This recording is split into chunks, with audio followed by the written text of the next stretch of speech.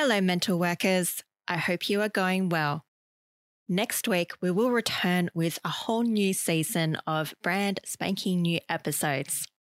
I'm so looking forward to sharing them with you. In the meantime, please enjoy this rerun of an early episode that I recorded all about niching. I think it was an episode that didn't get as much attention as I had hoped, and I really thought it was such a relevant issue for early career psychologists. I know myself that I constantly see things on social media which say you need to niche. And there's no ifs or buts, it's that you need to do it. I remember feeling that pressure quite intensely, and I do have a few updated thoughts about niching, but what I say in this episode mostly sticks. I do just want to say one of those updated thoughts in that as I've gone along in my own clinical practice, I've reflected that niching could be a good burnout prevention strategy. Hear me out. Currently, I am treating clients across almost every chapter of the DSM. I'm also treating clients for a wide variety of life issues. This requires me to have on-call knowledge of several different therapies and several different presentations just on the fly.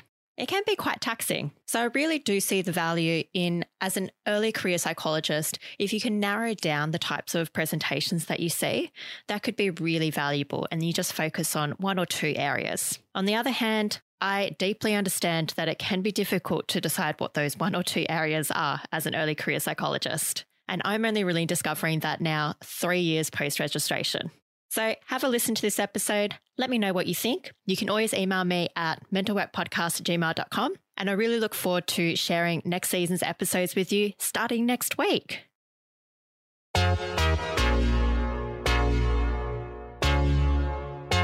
You're listening to Mental Work. I'm your host, Bronwyn, an early career psychologist based in Australia. And this is the podcast taking a closer look at the challenges faced by early career mental health professionals so they don't have to go it alone.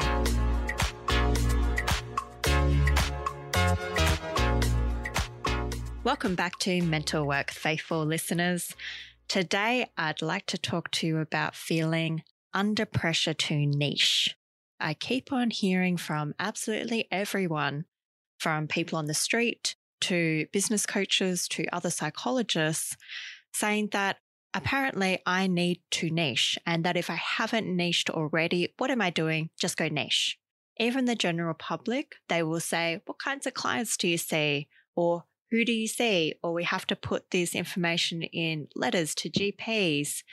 And I'm thinking to myself, I see people who have mental health concerns, ? As a result, I have felt a lot of pressure to niche, and I really just want to take it apart. I really want to start with, what is niching? Why is everyone going on about it? Discuss my personal experiences with trying to find a niche, before wrapping up with some practical takeaways. What is niching? Niching is narrowing down who you see, but it's not just saying that I see clients with anxiety. To really have a niche, I believe the business coaches say that you need to be saying, I see anxiety in 2-year-olds who live with leukemia. I believe that's how niche your niche needs to be. Or I see mothers in the 3rd trimester who are experiencing psychosis. So it needs to be like condition X in population Y with specific condition that they're experiencing. And for me, this has been so overwhelming. I can understand on one hand, there are benefits to niching. I've read all about it. I've done an extensive Google search, so of course I'm the expert. But from what I understand from the Google literature, the benefits to niching are that it narrows your caseload, which can prevent burnout. So if you are just seeing a particular subset of people, then you don't have to dredge up multiple therapeutic approaches or knowledge of multiple conditions. You can simply adapt one type of psychotherapy to one type of condition and then tailor it for that individual. But it's less mental load. Other benefits to niching are it can increase your referrals because people come to know you as the person who sees mothers in the 3rd trimester for anxiety. And so you'll get all those referrals in the future. And people will say, oh, is somebody able to do this? And you'll be like, yep, that's my jam, that's my niche. That's what I specialize in. It also conveys sense of expertise. So if you're like, I have this niche, other people are like, oh, they know a thing. And so that can increase your credibility.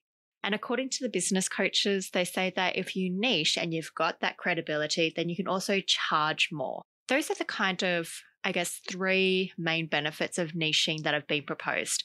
One, it can reduce your mental load. Two, it can increase your referrals. And three, it can increase your income because you'll be able to raise your price. So my experiences with niching, I remember my first business coaching session where niching was actually the first thing that was brought up. I just about had a heart attack. I was so not ready to discuss niching after finishing up 8 years niching in my PhD area of research, which is anxiety-related insomnia. So it's like technically I knew in the back of my mind, oh, I already had a niche. I already knew lots about anxiety-related insomnia, but I also didn't realize that perhaps the trauma of having focused on something for 8 years, I was like, nope, I am so not ready to specialize in a particular area. I guess when you read hundreds and hundreds of papers on a particular topic, I was just burnt out and exhausted from reading about anxiety-related insomnia, despite knowing that this would be a brilliant niche because not many other psychologists know about anxiety-related insomnia. The business coach also noticed that I was very hesitant to talk about niching. And she was like, you just looked like you spun around in your chair when we brought up niching. And so I knew that this was an area that was bringing up a lot of feelings for me. Over the first year of my own private practice, I let the idea of niching go. So when people would say to me, what kind of clients do you see? I would say depression, anxiety, trauma. So I'd say where the need is. And that's absolutely true because in Australia, there's a high demand for mental health professionals. And so really, I didn't need to niche in order to get clients. I simply needed to say that my doors were open and clients were coming in. And they were mostly of the anxiety, depression, and trauma variety. So I was content with this. It was only now in my second year of private practice that I somehow developed this really high expectation on myself. And I was like, second year, this is my year, I'm going to niche. And suddenly I put an overwhelming amount of pressure on myself to niche. I was doing a lot of Google researching again. I was looking at everything and being like, okay, I need to niche, need to revamp the website, need to rebrand, was thinking of alternative clinic names. And I was putting an inordinate amount of stress and pressure on myself. I just thought that this was the next natural thing. And who could blame me? Literally, there are so many courses available online for how to niche. Anybody in any Facebook group for mental health professionals is saying, I know how to help you niche. Niching is where you need to go. So I kind of just ate this up and I was just, I guess, buying into the marketing here. But the next thing that happened is I became skeptical of this marketing. I didn't know whether I actually needed to niche. So what I did was what all good people do is they post in a Facebook group and I diligently followed the same thing. So I posted in a large Facebook group just being like, can anybody give me the 411 on niching? It's driving me bananas. Do I need to niche? How did you find your niche? What is your niche? And some of the posters were querying, why do you feel you need to niche? And I was like, have you not seen everything? And others were like really balanced. And they were saying that, nah, man, you don't have to niche. Like kind of, I guess, being like, you'll find your niche, just follow your heart's destiny kind of thing. And I was like, this is nice. I like that. And other people said that they had a kind of natural interest and that's what led them to their niche. So, for example, they had lived experience during a particular time of their life, for example, had gone through an addiction and then their recovery from that addiction is what led them to be like, this is really important to me and I will niche in this area. So I was really relieved by hearing these variety of experiences. And the other experience I was really relieved to see was that some people were happy to be generalists. They were like, I could niche, but I don't have to niche. I actually enjoy being a generalist who's interested in multiple things. Other people were like, it took me 15 years to discover my niche. Oh, and that was a lovely feeling for me when I heard that. So suddenly this put some seeds of doubt in my head. Maybe the marketing wasn't true. Maybe in my second year of private practice, I didn't have to niche straight away. Whew, what a huge weight lifted off my shoulders. So this brings me to the alternative idea that the marketers aren't telling us, which is that maybe we don't have to niche. And maybe the excess pressure that we've put on ourselves to niche is what's actually going to lead to burnout rather than alleviate it. In answer to the question then, should you niche? Well, I think the broad answer is it depends. If you've got an area that you feel you could niche in, then I'd say go for it. If you're feeling overwhelmed by the diversity of your caseload, in my opinion, I think at least consider narrowing down who you see as opposed to strictly niching. This is how I've handled it for the time being. So I only see clients who are aged 18 plus, and I generally don't see people who have severe eating disorders and obsessive compulsive disorder. So I rule out a few conditions and I try and focus my caseload on anxiety, trauma, and depression.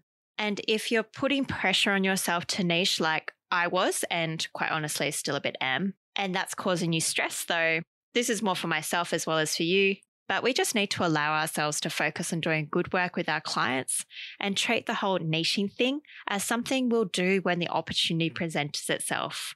So I know for me from now, I'm going to keep on noting down my inclinations and what I'm interested in. I'm interested in about 6 major areas. I frustrate myself. But I'm interested in everything from sex therapy to hormone disorders in women to domestic violence. So not even similar areas that I could niche in. It's like they're all opposed. And perhaps you're experiencing the same thing. We just got to let ourselves keep on going and maybe something will open up and we'll get there. Even if we don't, we can continue being generalists. I guess that's the good thing about being a mental health professional in Australia right now, is that there is no dire, great need to niche in order to increase our income and in order to get more clients. That's lovely. It's a good thing to take advantage of as an early career mental health professional. And if the situation changes, which, the future is always uncertain in terms of mental health, but if the situation changes and we all need to niche and we're overwhelmed by mental health professionals in the field, A, great. But B, we'll change our strategy. But for now, I just don't think we need that extra pressure. Another thing to consider when we're thinking about niches is to not compare yourself. This is something that I am very guilty of and I fall in the trap of doing quite regularly. But I'll see somebody with an amazing website and I'll be like, oh, they've got an amazing niche. Maybe that could be my niche. Maybe I should niche in this area. Or damn, I could have had that niche and now they've got that niche. I would just say, don't compare yourself where you're at to somebody else's highlight reels. And that's the same with social media, but I think it's applicable to niching as well. That person has spent hundreds of hours on their website or paid somebody else to do it, and they've thought about their niche for a long time. You're still at the beginning of your journey, and it's okay to not know. We don't have to know. I think an answer to the question that people inevitably ask us and GPs ask us and our friends and family ask us, what kind of clients do we see? Just come up with some general kind of statements. Like for me, I do the anxiety, depression, trauma. If you can come up with something that you're broadly interested, like I see people mainly with depression or life transitions, I think it's enough to get us by for now. And I also do say I'm still figuring it out. And people don't actually realize that, it actually is a process to find out what your niche is. So I think this actually opens up a good conversation for people who aren't familiar with psychology in the field and the field more broadly of mental health. It's good to actually just be yourself rather than putting yourself under that excessive pressure to niche. That's a wrap. Thank you so much for listening, and I'll catch you next time. Thanks for listening to Mental Work, the podcast for early career mental health professionals. If you're loving the show and don't want to miss an episode, press subscribe on your podcast listening app. And if you enjoyed this episode or any of our previous ones, leave us a rating and review on iTunes and Spotify. What topics would you enjoy hearing us talk about on the show? We'd love to hear from you. Email us your suggestions at mentalworkpodcast@gmail.com. Have a good one and see you next time.